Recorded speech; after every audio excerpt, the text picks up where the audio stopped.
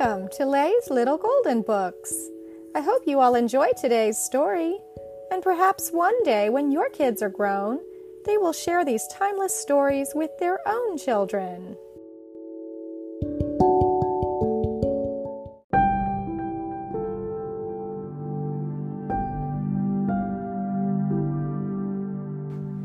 Disney's Beauty and the Beast, The Teapot's Tale, adapted by Justine Corman, a little golden book.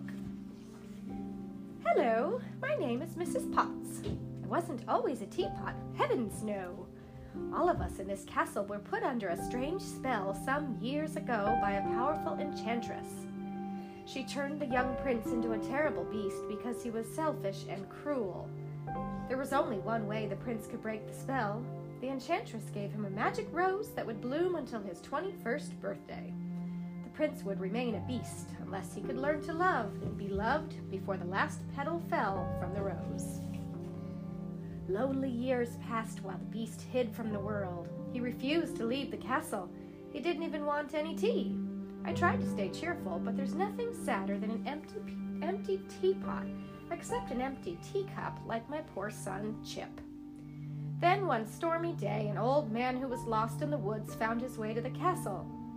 Lumiere, the candlestick, and Cogsworth, the clock, let him in and brought him to the fireplace. He was cold and wet, and I was so happy to offer him a hot cup of tea. "It'll warm you up in no time," I said.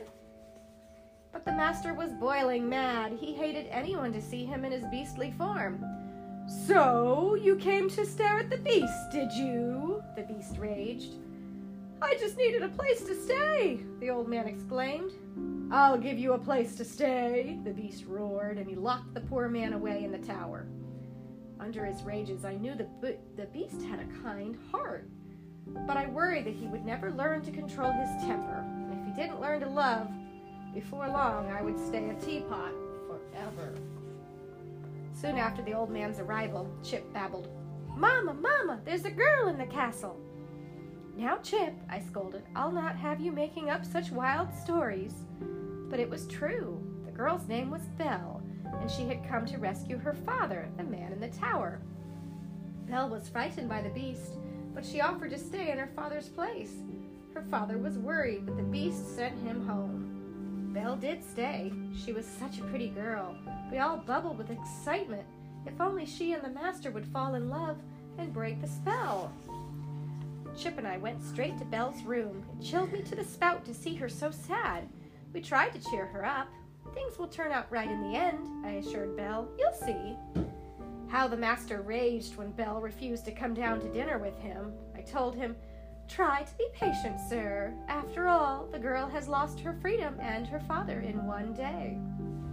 But the beast roared, "If she won't eat with me, then she won't eat at all."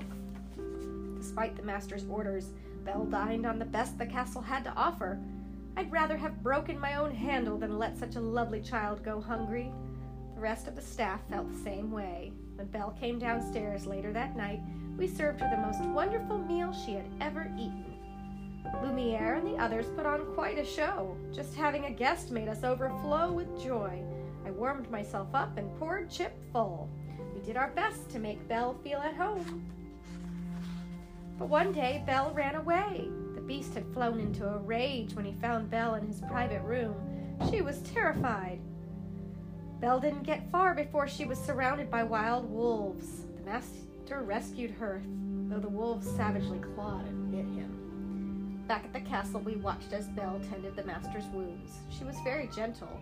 When she thanked him for saving her life, my eyes steamed with tears. A tingle of hope tickled my spout. I told Cogsworth there may be something here that wasn't here before.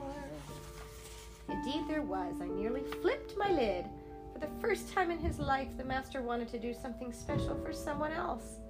Belle loved to read, so the master told her she could have any of the books in his wonderful library. Chip was too young to understand, but I knew the feelings between Belle and the master had changed. I felt all warm inside, even though I wasn't anywhere near the stove. Oh, but the course of true love never does run smoothly. Belle discovered that her father was ill. She begged the beast to let her go home, and the master allowed her to leave the castle. While Belle was taking care of her sick father, Trouble was brewing in the village. A wicked hunter convinced the villagers that the beast would soon attack their homes, so they decided to attack the beast first.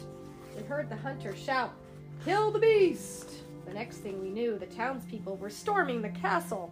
The servants defended the castle, but the master wouldn't lift a paw to help us.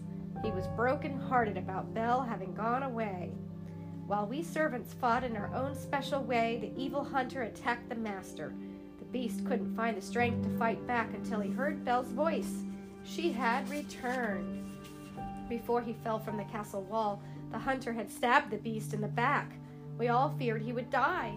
Belle leaned over the master and cried, "Don't leave me. I love you." But it was too late. Or was it? Suddenly, magic sparks filled the air. The beast seemed to float off the ground. Rays of light shot from his paws as they changed into hands and feet. Right in front of my eyes, the master became a handsome prince. And I turned back into my old self again. And so did dear little Chip and everyone else in the castle. The curse over us was broken by the magic of true love. Soon after that, Chip asked me a question. "Mama, are Belle and the prince going to live happily ever after?" I nodded and gave him a big hug. We're living happily ever after, too. But since those days, I've never taken a teapot for granted. The end.